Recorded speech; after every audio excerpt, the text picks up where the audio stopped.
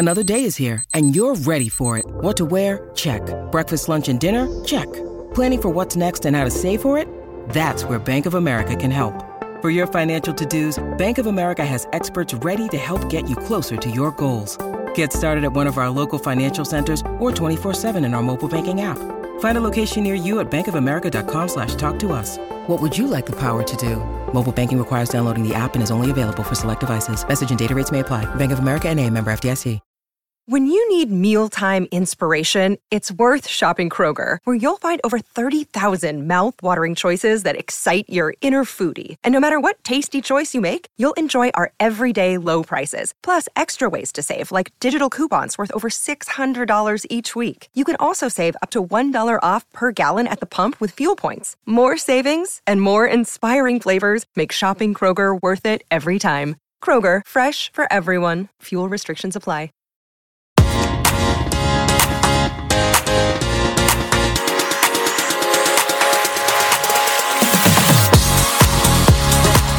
Hi, I'm Lee Salisbury and welcome to Soap from the Box, the podcast where I go behind the scenes of some of the country's biggest shows. EastEnders, Coronation Street, Emmerdale, Hollyoaks and Australia's finest, Neighbours and Home and Away. There are 2 episodes every single Sunday this season of Soap from the Box. You can listen to the other one right after this. It's been Mental Health Awareness Week in the UK this week, so we wanted to bring you 2 special episodes. This one is with a great friend of mine, Alicia Eo from Emmerdale, who shares very openly and honestly some of her struggles. My guest today was born in Liverpool but moved to London at 14 to pursue her love of acting and dancing. She has graced our screens in some of TV's top shows, including Casualty, Hetty Wenthrop Investigates. Now, there was one about it. I had to mention that because I just love it.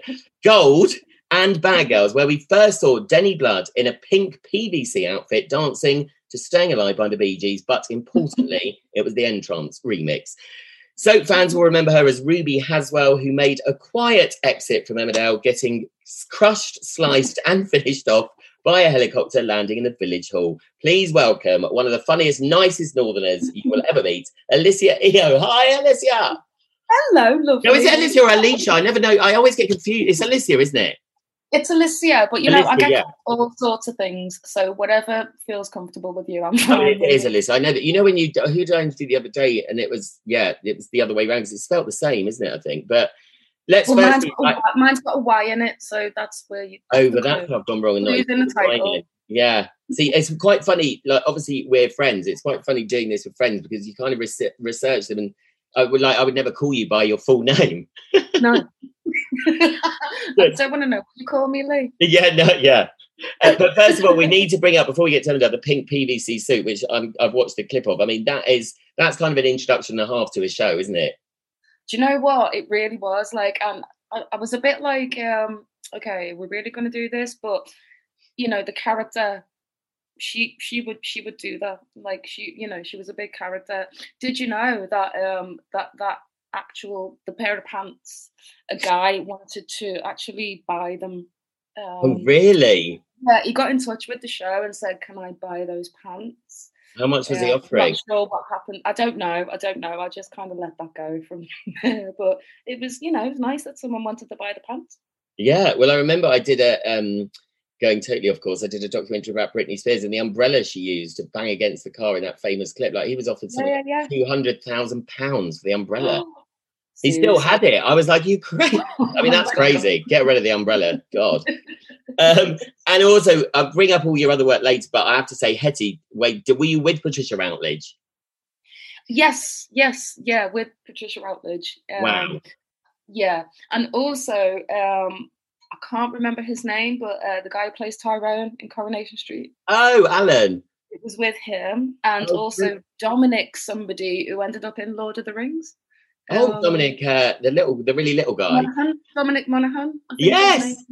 Yeah. So we were all together doing that job, which it was a great job. I really enjoyed it. I just remember having purple hair, lots of makeup, and being in the rain. and having to get a train home with makeup all down my face, which wasn't fun. I think the thing about being in all those, being in kind of TV shows like that, because obviously, when you go to the theatre and you read the programme, and most actors, it says, they've been in the bill, casualty. Yeah, but it's just who you met along the way, because obviously loads of actors have done that. I was watching Only Fools and Horses the other day. I didn't know, well, Jake Wood was in it, but B, what I didn't know was, the huge scene where Rodney and Del Boy run as Batman and Robin. Oh, yeah.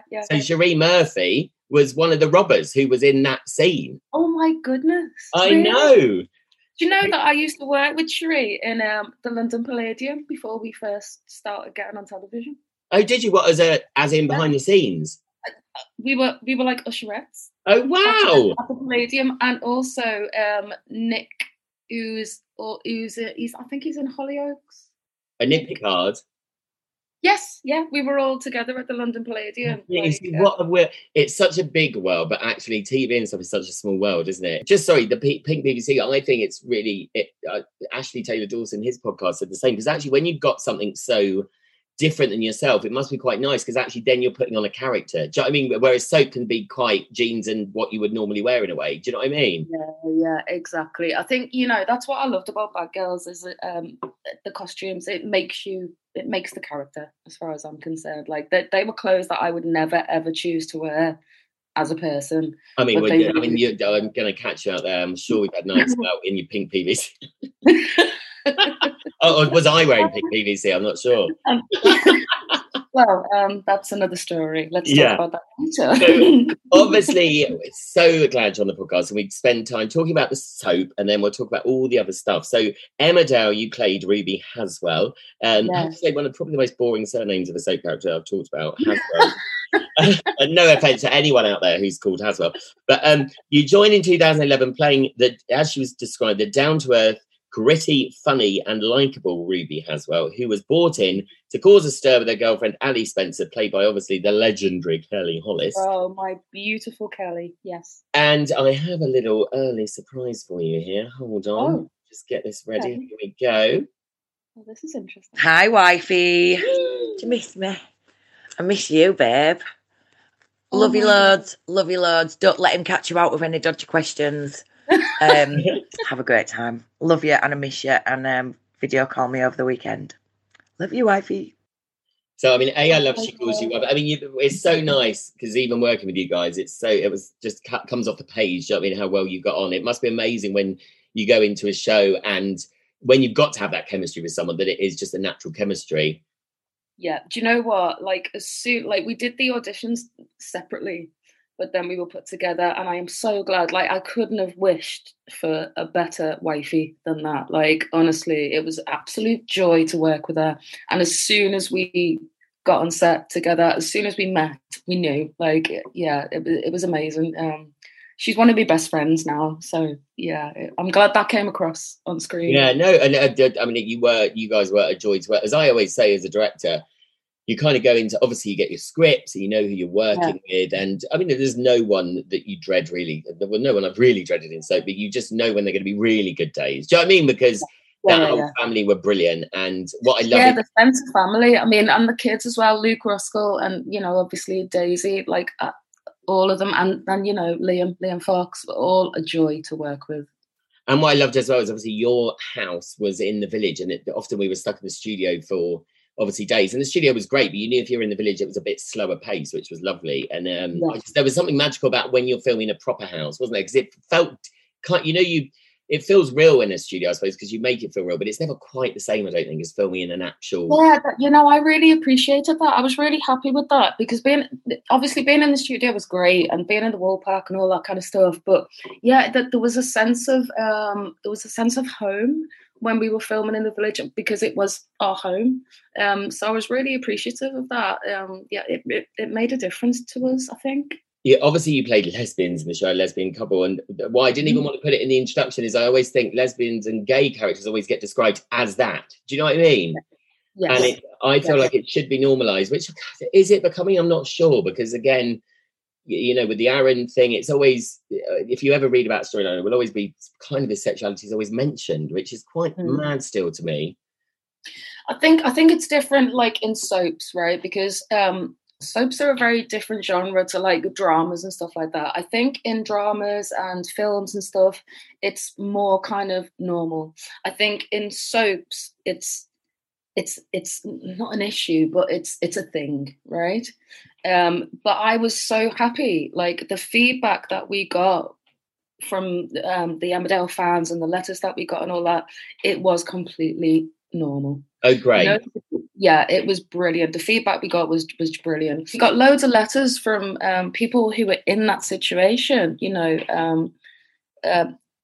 two women together with kids, and people thanking us for kind of, normalizing that on television in a soap. So it was surprisingly went very, very smoothly. Yeah, I suppose the thing is that they have to make an issue in soap because to normalize it, because I suppose because it's weird, isn't it? It's a big thing, and also to get people's understanding across, because soap is, I don't know, an older audience, but it's almost, I can understand why it has to be heightened to normalise it. And I think soap is the best platform to do that, actually, because, it's a regular thing. It's in people's lives every single day, right? And people sit down and that's what they watch, right? And so I think it's a really important platform to normalise gay and lesbian relationships, yeah. And I think it's the same with race, actually, because Nina Wadra in the first series of this made a really important point that when she joined, and they were like, you're playing a Muslim. And she said, you know what, why don't we talk about what the character is? Is she bossy? Is she, and then the religion can become secondary to that, because, It's like, what do you want the character to be? As in, you wouldn't go for an audition as a white Christian and be like, right, you're a white Christian who is... Yeah, no, totally. I love how you introduced Ruby. It's that those are her defining characters, and on top of that, she's a lesbian. On top of that, she happens to be a lesbian. Yeah. So right, we got normally on the podcast, which I'm going to do with you, do a little quiz to kind of take us through the storylines. Now it doesn't matter if most people get all of these wrong, because I think actors have that thing of learning a script and then it's kind of they forget. And also, as we know, you could have murdered someone, and it's so many years ago you've actually forgotten about it. You didn't murder anyone. So whilst Ali and Ruby, question one, as the lights go down, whilst Ali and Ruby argued, Amelia, this is quite soon when you were in, Amelia wandered off and almost got run over by who? Her dad. No, Carl King. Really? Yeah. So you were there. You were in the scene as well. See, listeners, luckily I introduced the quiz in that way, so you don't feel bad. I feel really bad. No, honestly, but it's that thing, because I read, some of these coming up, I'm like, I didn't realise that happened. So many things happen inside. Like I said, you would never live in Emmerdale Village because, you've been the asylum straight away. But I brought that up because we've kind of spoken about them. The fact that Amelia, Sean, Luke and Daisy, like we said, it was such a great family. And again, when those kids come in, so general question basically to you about working with kids, I suppose, and so it's your family of older actors, you can go in and just perform, and in a way it doesn't matter if you're friends, in a way. What's it like working with kids? Is it very different when you suddenly become this almost surrogate mother in a way? Yeah, you have to become a family immediately. And like you say, with grown-ups, it's very different, because you've been through, you know what to do when you're on set. With children, it's very, very different. But you know what? With Luke and Daisy, we just all got on so well from the very, very beginning. We all just clicked in. I feel very fortunate. I've never come across any children that I couldn't work with, that. I don't know. We had an affinity, all of us. And I think actually to give credit to all the casting directors out there, because they do it's another one of those behind the scenes jobs. And people listening, casting directors kind of will hear from the producers what parts coming out. They will start kind of putting the feelers out and getting people in. By the time the director goes in, it's been shortlisted. And you're always amazed, actually. And I've always, their job is incredible. Do you know what I mean? Because it's weird how they know what personalities are going to fit together. Yes, in real life, it's like friendships, isn't it? You kind of know who you're going to be friends with, as in you choose. And when I was casting, you are judging their ability, but I would say 60-70% is knowing how they're going to get on in this show, how they're going to fit in with a blend of actors already there.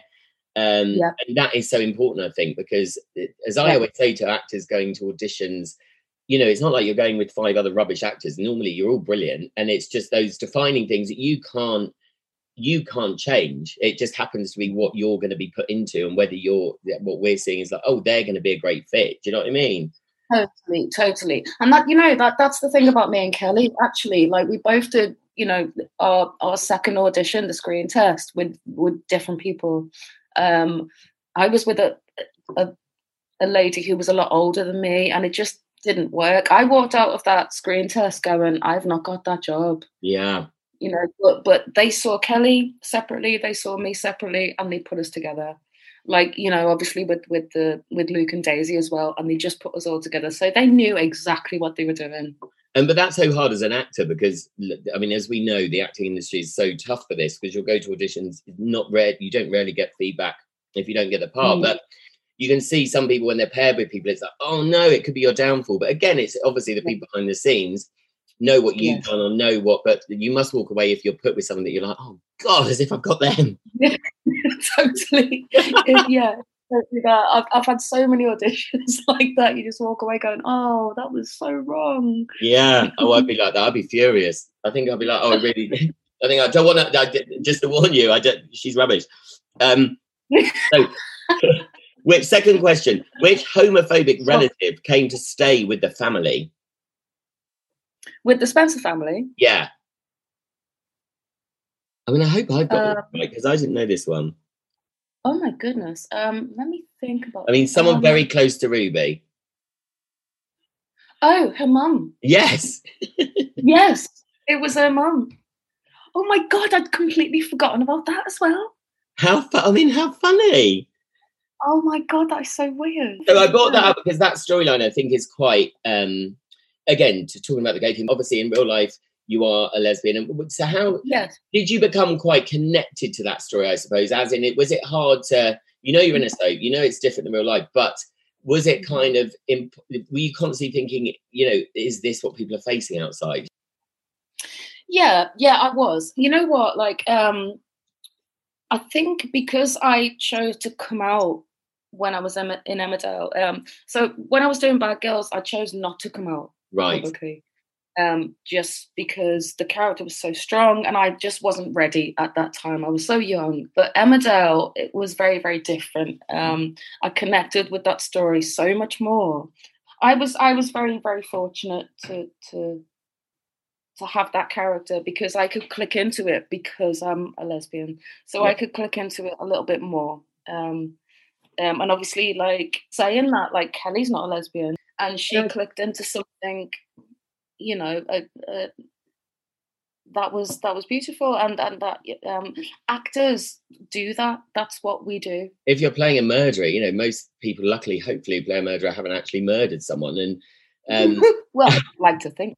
Yeah, and I talked to Jennifer Metcalfe, and she did a stillbirth storyline, but she had never had kids, and now she's had a kid. So I was like, did you look back and I think obviously she said she probably would have played it differently, but you know, I think that's where you have to trust the writers, or that, you know, I think the thing is with stories, anything, I think with Insert, you're always trying to help people anyway. So I always remember the Cot Death, the writer was very adamant that every character that reacted in a way that someone at home would react. So they had someone relate to. So even though you haven't been through it, it's a way of, do you know what I mean? So the whole gay... I guess with writers, you've got to be really sensitive to whoever you're writing for. Yes, with lesbians and gays, I suppose they're not relating to charities like we do with other big storylines, but I think it's that thing of, I certainly don't think you should have to be gay to play a gay role. No, absolutely not. So next question, please God, get this one. This is really easy. I'm saying that the pressure. Where did Ruby work most? You put me under pressure now, lady. Yeah, I know. I think you'll get this. Where did Ruby work for most of her time in Emmerdale? The cafe. Yes. Yes, of course.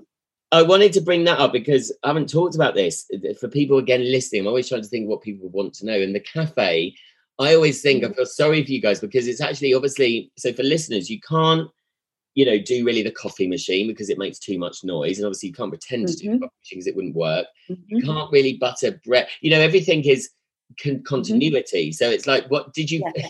It's quite hard, isn't it, to think of what to do props wise in those scenes if you're working in the cafe. Oh, do you know what? Me and Tony we got this down.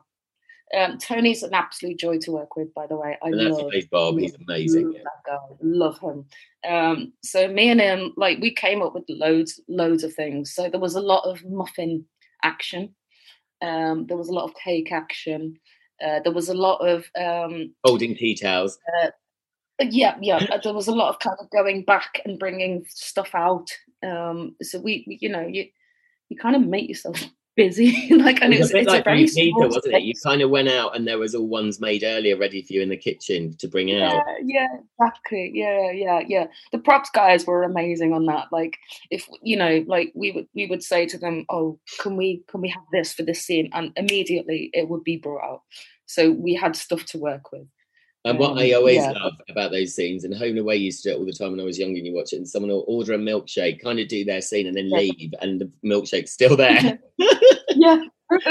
So everyone in Emmerdale is so rich, they order a cup of tea, kind of announce that someone's been having an affair, and then leave a cup of tea, and you're like, wow, so much money, they don't ever drink, they don't ever have their orders. It's true, yeah. Yeah. So who helped Ruby pursue her nursing career by selling a trinket to help pay for it? Laurel? No, almost. That family, the Thomas family. Oh, I'll tell you, it was Sandy Thomas. Was it? Yeah, I mean, I'm hoping I'm right here because I don't remember that storyline either, but apparently he sold his trinket. I remember you and Freddie Jones did have quite a lot together in the end, though, didn't you? Oh, listen, me and Freddie had so much fun. God rest his soul. I mean, the late Freddie Jones, who was amazing, wasn't he? Amazing to work with, amazing to work with. He was a legend. I just remember, the best memories I have of Freddie is him just reciting poetry on set. Yes. When we had a break on set, he would just come out, he'd stand up and just recite a poem. It was amazing to work with. It is an honour to work with him. And I just wish, I suppose, in that sense, I wish I hadn't worked with him on soap, because soap unfortunately has to be quick. And Freddie would be one of those people you think, oh, this is really awful to say, I suppose, but it's true. You think, oh no, it's going to take so long. You got the schedule, but in a way you wanted that to happen. Unfortunately, it's especially Freddie Jones has done so much and isn't, I suppose, that level of, Sue Johnson says this in her podcast, that she used to chat as she came on and she could see everyone going, oh God, she's going to be trouble. Do you know what I mean? We haven't got time to talk about what it's like or how you are, because unfortunately soap has to be, you come on, do a quick hello, and then, you're in it. Yeah. It's super quick. It's like, it's like a conveyor belt soap. Everything, you're right, it has to be so quick. You don't get that time to kind of do stuff and spend time together. But, fortunately, we have those moments in between, setting up a different scene or setting up a different camera set, whatever, that you get to do with each other, which is brilliant. Yeah, you have time for another sonnet. Yes. From him.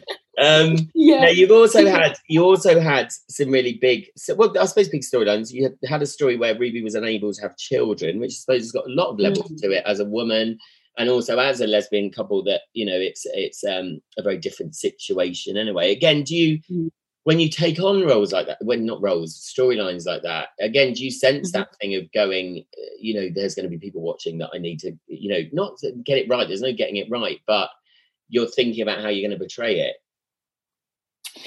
You know what? Actually, that particular storyline was actually very personal to me. Not that I've never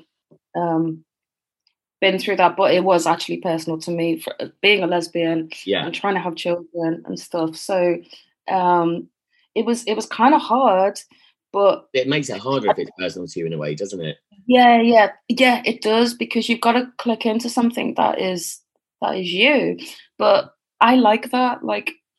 I did like that because I could bring something real to it, if that makes sense. Yeah. Well, I think it's really telling, actually, you saying as well that you came out while you were in Emmerdale as well. And I think that's a thing, like, it's this magical thing about soap that not only does it help people at home, it has got that thing of it can help you as an actor, you know, like that almost in a way gave you the confidence to come out. Absolutely. Yeah. And to tell those stories. And to tell those stories, yeah.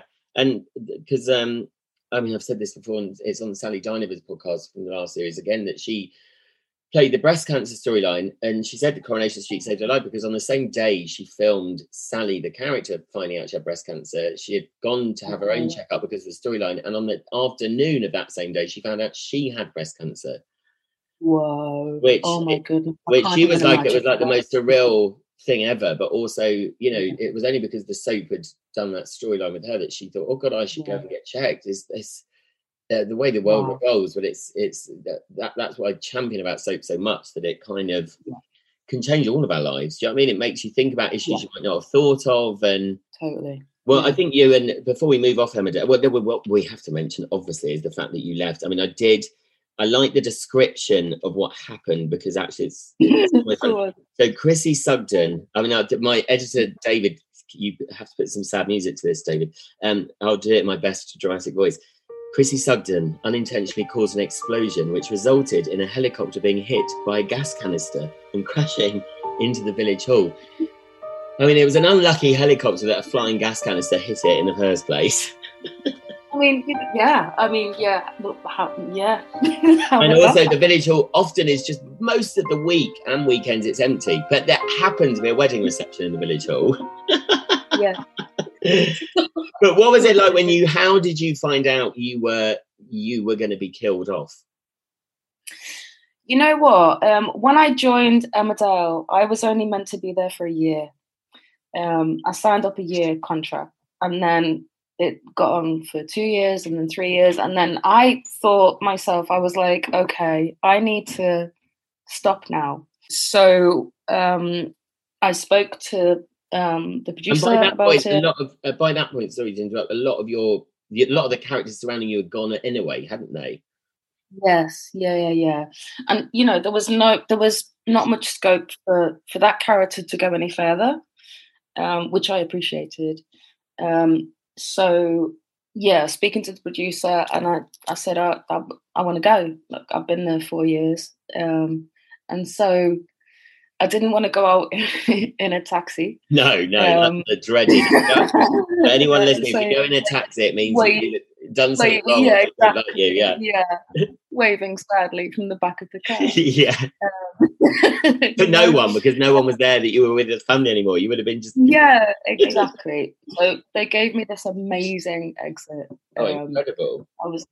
I was made up. I was absolutely made up. Like, I was so happy with the way she went out. Like, if you're gonna go out, go with a helicopter rotor blade to the stomach. Do you know what I mean? No, I mean, yeah.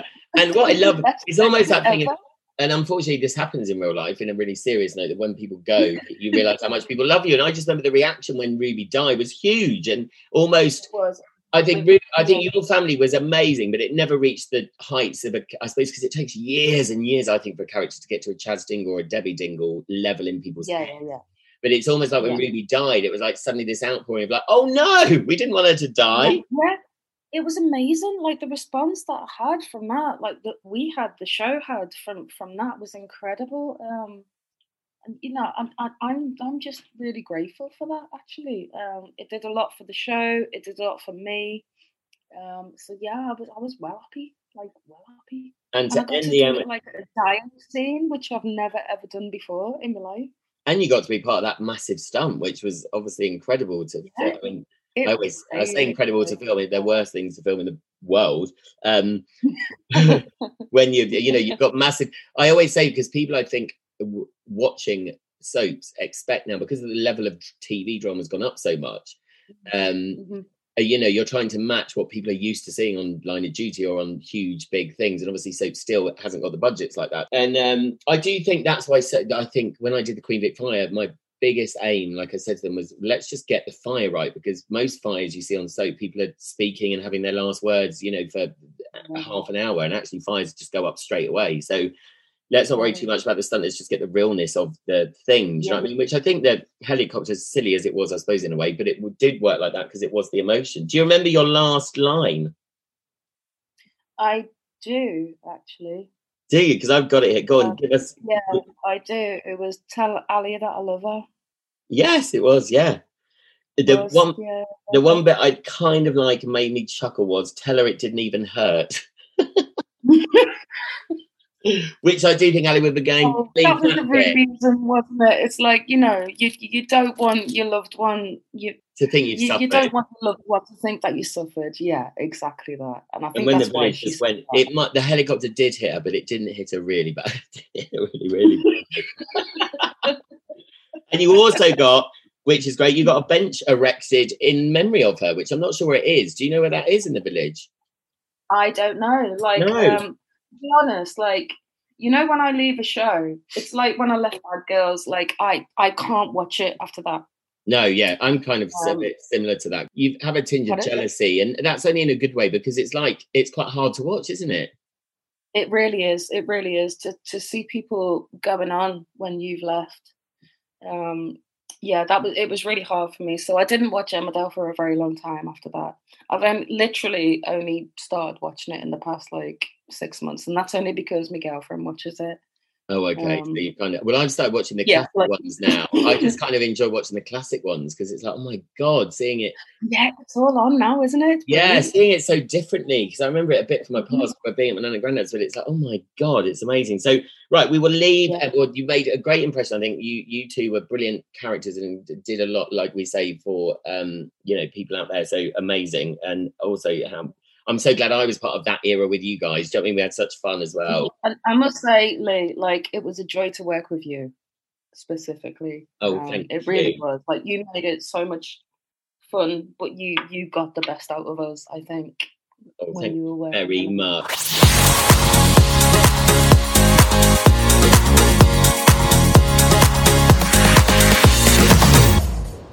Right, well, let's move on to you. And I'm actually going to start with something quite serious. We talked before the podcast, obviously, and I think the last year has shown us all, I think the only thing good, I suppose, to come out the last year, I think, is everyone has reached a level of anxiety themselves. And I think mental illness has become a thing in people's consciousness, because I think everyone, in a way, has suffered and realises. But you've, as I know, have gone through stuff. And I know you are keen to talk about it because of people out there. So you have suffered mentally. It's obviously ended up in you going to rehab and stuff. So how did it come about that you felt ready to do something, with whatever the problems were going on in your life? Okay, so basically, 2017, I got to a point in my life, after leaving Emmerdale and having a relationship breakdown, I basically turned to alcohol, which wasn't great. So I ended up losing everything, including myself. That was the main thing. So I went to a rehab called Transforming Choice in Liverpool, which is the most amazing place. And they helped me just figure out why I was doing what I was doing. It was the best and the worst 3 months of my life, if I'm honest. But and recently, so the first lockdown that we had in the summer, all fine, all good. And then this lockdown has been really, really difficult for me, proper difficult. Fortunately, I've had the support of my mum and my brother and my partner that have gotten me through it. But I've really, really suffered, if I'm honest. Honestly, I think everyone has. I mean, I think when I've had my own struggles and stuff. And I think, I think the first lockdown was summer, which is a very different story when it's not. And I just think it's very hard, I think, for anyone to be alone with their thoughts. And it's made everyone, as we know, as a population, relationships, suddenly people are with each other all the time and with kids. And it's given that time for everyone to analyze stuff, but also when you've gone through stuff, it's almost heightened because you're dreading being in this situation, aren't you? Where you're not going out and seeing people, you're not, you're not living a normal life, and you're frightened of, I suppose, the things that have frightened you before. Yeah, absolutely. You're just scared of going back to where you were before, and that's essentially what I did. I learned so much about myself in rehab. It was amazing, and I spent a good few years sober, and then this hit, and I just found it so hard, But you're right, and I think that if you have mental health issues initially, then this lockdown is just heightening things. I honestly do think it's opened everyone up to thinking we all have mental health issues in a way, because we've all got hang-ups. I think, as I've talked about on this with Ashley Taylor-Dawson, who did the storyline, suicide is the biggest killer of men under 50, because there's that thing of not talking. So I think what you've done I think it's the most bravest thing you can do, to go to rehab and to do, because the biggest thing for people listening and stuff, as we know, is to admit. It might be alcohol, it might not even be substances at all. It might be just admitting that you've got a problem in yourself and you're not happy. And it's often, as what I know from you and my friends, but it's your Mrs. Happy-go-lucky, or laugh, the best laugh ever. But it's almost those people often that are putting on a front. And I think it's very easy for people to jump on the bandwagon, especially these days, of going, oh, well, they're an actor, so they can put on what they want. It's not that at all. We've all got the same emotions in the end. And I think anyone listening that has got problems, getting help or just speaking to someone, I think professionally, is the best advice. That is the thing. Get help. People need to speak about it more. I think, and not being ashamed of anything, because it should be the other way around. Have pride in yourself if you're going to speak about stuff, because that's when you overcome that's such a proud thing to do. And I know we talked about Daniela Westbrook, who was on the podcast, who has overcome so much, and like you said, she's a trailblazer, because the fight in her, and that fight is so inspirational to people. And as we know, people are bringing her down, but it's inspirational to everyone. I think when those people actually, like you now speaking about it, people listening wouldn't have known that. People in this life, especially, I think it's important for people like you, because you're on telly, people think it's all glamorous and you're all great and you're going to parties and it's all fabulous. Do you know what I mean? But actually, a lot of people in the showbiz suffer because I think of the industry. Do you know what? Having this pressure to kind of be someone, when people meet you in the street or when you go to these events or whatever, there's a pressure on you. And I have a lot of anxiety, a lot of social anxiety, and it makes me very, very uncomfortable. I have to mentally prepare myself to go to anything, and it was a lot of pressure on me, and I lost myself. And that's why I drank to kind of get through things. And do you think leaving Emma down, again, I'm not blaming soap at all for this, but I think there's a thing that should be addressed. I think soap, you're like Hollywood A-listers here in a very different way, but soap, you are elevated to this thing.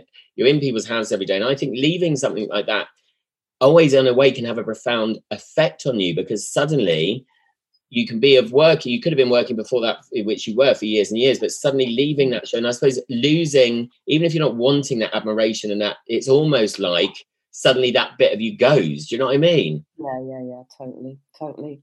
It does. It leaves you a bit lost, if I'm honest. Yeah, I think you lose. I think what lockdown has done as well is, if obviously so many people haven't worked, including me, for months, because of the jobs have just been harder to get, and because of all. But every day you lose a bit of confidence in yourself, I think, which I think is a big thing that loads of people have realised. You know why, but you can't help that inward feeling that a bit of that confidence goes in you every day. Yeah, it just kind of chips away at you.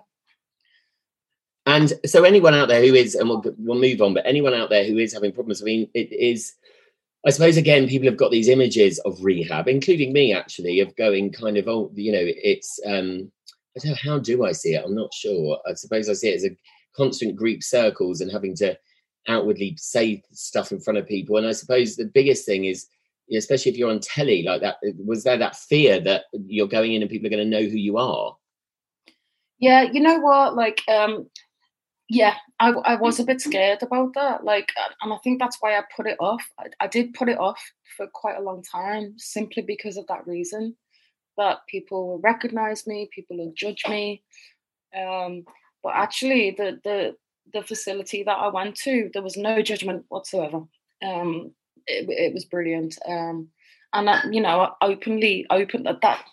They made me openly talk about it and feel okay about talking about admitting it. Yeah. So anyone listening, we'll put their contact details on our page and stuff. But and well done for talking about it, because I just think it's really important to get. It's just like we said, it's just talking about it and normalizing the fact that having problems is not weird or insane. It's like most people actually suffer.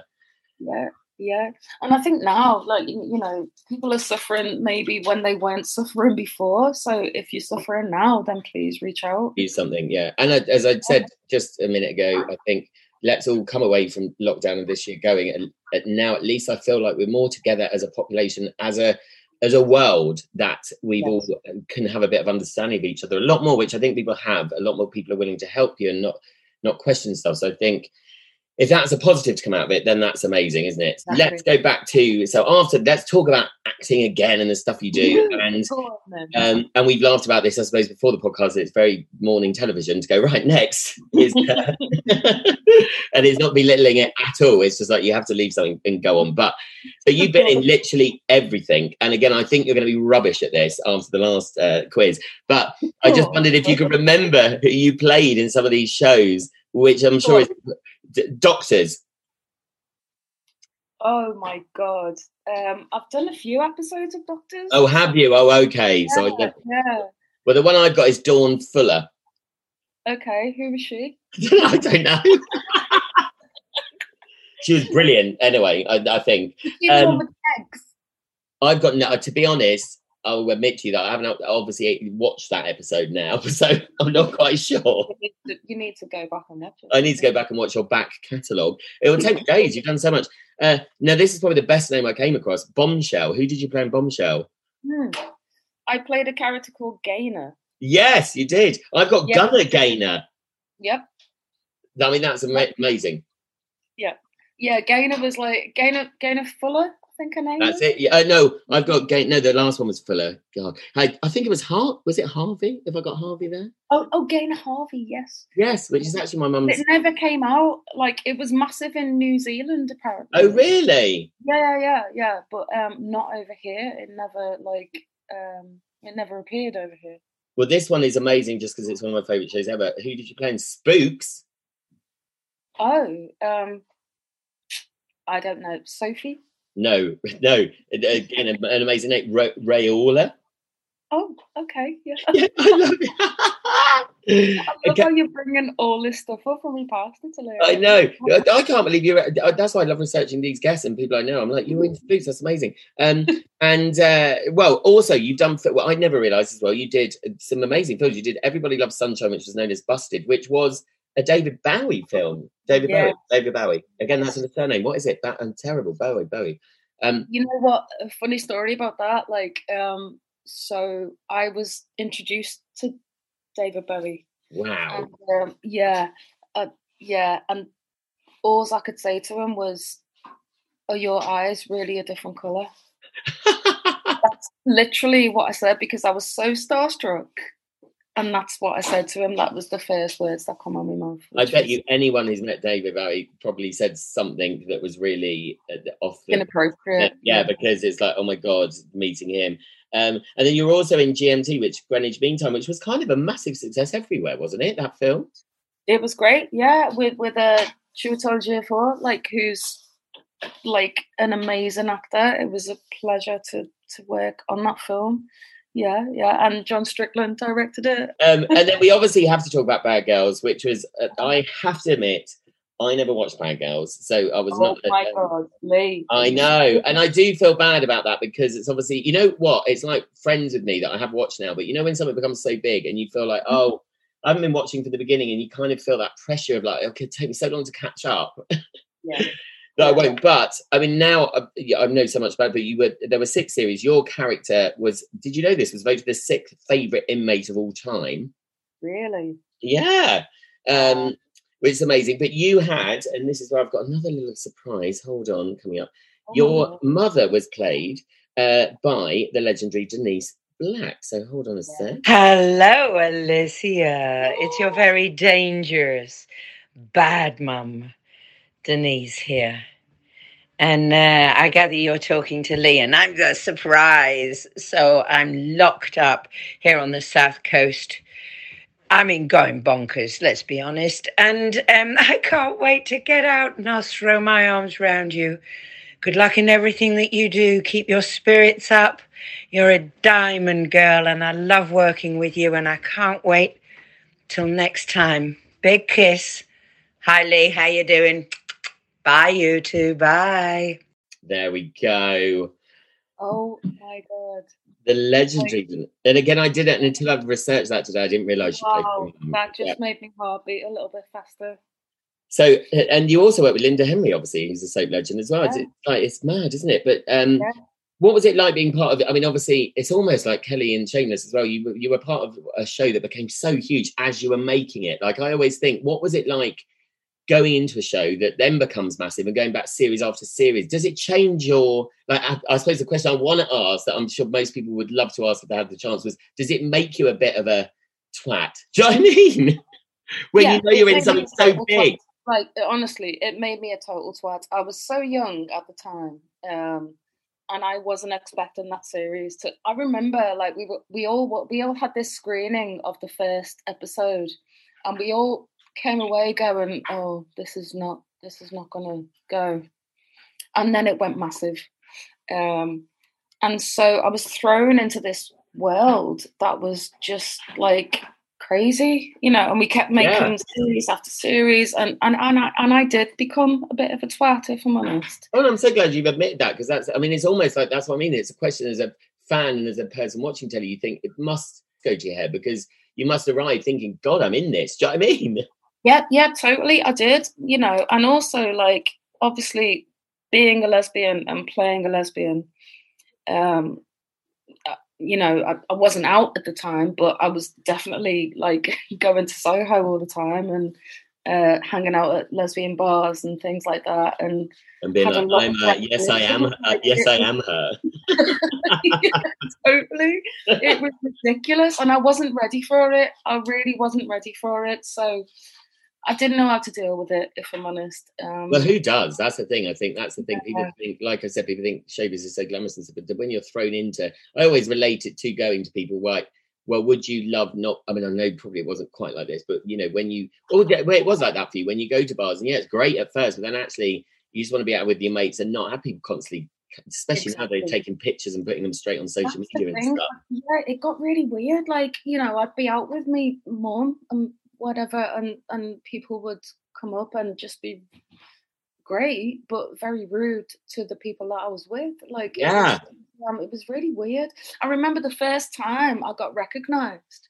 I was walking down Old Compton Street in Soho, and this girl shouted me over, and so I went over, and she said, if I was in prison with you, I would have kicked you down one time. Oh my God. I was really scared. I was like, oh, okay, so that's what you got me over for. Like, yeah, very straight. Yeah, it was very odd, because obviously Denny started off as a you know, a pretty bad character, but then it got better. And then people were just very, very nice. The thing that made me laugh was, like, guys would come up to me and go, "You're a girl from Bad Girls?" I'd be like, yeah.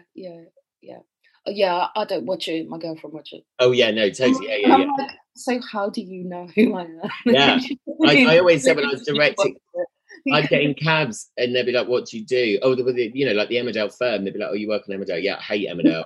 You'd be like, "Oh, great, thanks." Because I always think it's one of those jobs that people, you know, if you go, I work in NatWest Bank, people wouldn't go, "Oh God, NatWest, I absolutely hate NatWest." I know. But then they would go, "Oh," and just you know, that Zach storyline at the moment. You're like, so you're actually watching it, obviously. Yeah, totally. It's like, crazy. So again, you just think we do the one job that people can go, "Oh yeah, I hated you in that," or No, brilliant, thanks very much. But again, how amazing to have been part of basically TV history, because that will go obviously it was groundbreaking. It really was groundbreaking, you know, and I feel very, very honoured to have been a part of that. Yeah, Bad Girls reunions every year. Oh, really? Yeah. So we all go and spend time with fans, and they Spend the night in the cells. Did you actually film in a real life prison, by the way, or was it like a big set? It was a set in Three Mills studio. Oh, okay. Which I think is right now it's a restaurant, I think. Oh, well, there we go. Some publicity if you want to go and sit and have dinner in what used to be. I mean, I remember filming when I did EastEnders, and we did Ronnie's Leaving, and she got locked up. And I remember we actually did film in a real prison. And at first, I was horrified. Just there was a police station prison. Do you know what I mean? Where you know, but I mean, me being me, I didn't realise this bar ran along every single wall, and when you leant on it, it set off the alarm for the whole police station. So people started running, and it was like, don't lean on that. I was like, oh, people are going, did you not know that? It's like, no, thankfully, I've never been in this position. But yeah, it was very, again, it's that thing of when you film on sets, and then if you get to go to the real thing, it totally changes your mind for me as a director, because suddenly it puts it into perspective. I mean, obviously, I'm sure Bad Girls isn't anything actually like prison. But so we're going to end with a new thing. It's called the Acting Masterclass. So you need to say, I've chosen two for you. The line is, can I have 2 wines and an apple juice? But I've taken, the acting Bible. You have to say that devastated. Okay, can I have 2 wines and apple juice? Okay, I can do that. Devastated, yeah. Devastated. All right. Are you ready? Yeah, ready. Action. Can I have 2 wines and an apple juice? Amazing. Because I do love this, and people listening, even though this is that from Lee. I'm just totally making it up, to be honest. But like in auditions, when people go, can you just do it a bit more like this? The next one, last one, there's only one, is I'm just popping to David's shop to get a blancmange, and you have to say that in a sinister tone. Okay. You ready? Sorry, I didn't call action. I'm out of practice. Yeah, I'm waiting for you to say action. I know. Normally the first AD does that, So like, okay, ready. So I'm just popping to David's shop to get a blancmange. Why I thought blancmange, I've got no idea. Never had one. Okay, and action. I'm just going to David's shop to get a blancmange. Amazing. So that will basically, this is to get everyone on the show more jobs. So that's, you've just done basically a self-tape for anything that's really heavily emotional and sinister. Well, listen, it has been amazing to have you on. It's been amazing talking to you. Thank you so much for having me on. Cannot wait to see you. And I mean that honestly, because it's been far too long, and it's just amazing. Thanks for talking about what you talked about, and I love you to bits, and we will see each other very soon. Yes, we will. Speak to you soon. Speak to you soon, babe. Bye. Thank you so much to Alicia for coming on the podcast and being so open and so honest. I think it's such a help to so many people when they hear the stories of others. So thanks so much, Alicia. There are, of course, 2 episodes every single Sunday this season of Soap from the Box. The other one is with Ashley Taylor-Dawson, and there will be a special episode coming this Wednesday. You can find out all about that on my social media. Find me at Soap from the Box on Instagram, Twitter and Facebook. As usual, I would like to thank David Stevens and the Bothy for their edit and technical wizardry, and Ian McCallum for all of his press help. If you want to contact the Mental Health Foundation, you can find them on Facebook, Instagram and Twitter. I hope you have a safe and happy week. See you on Wednesday.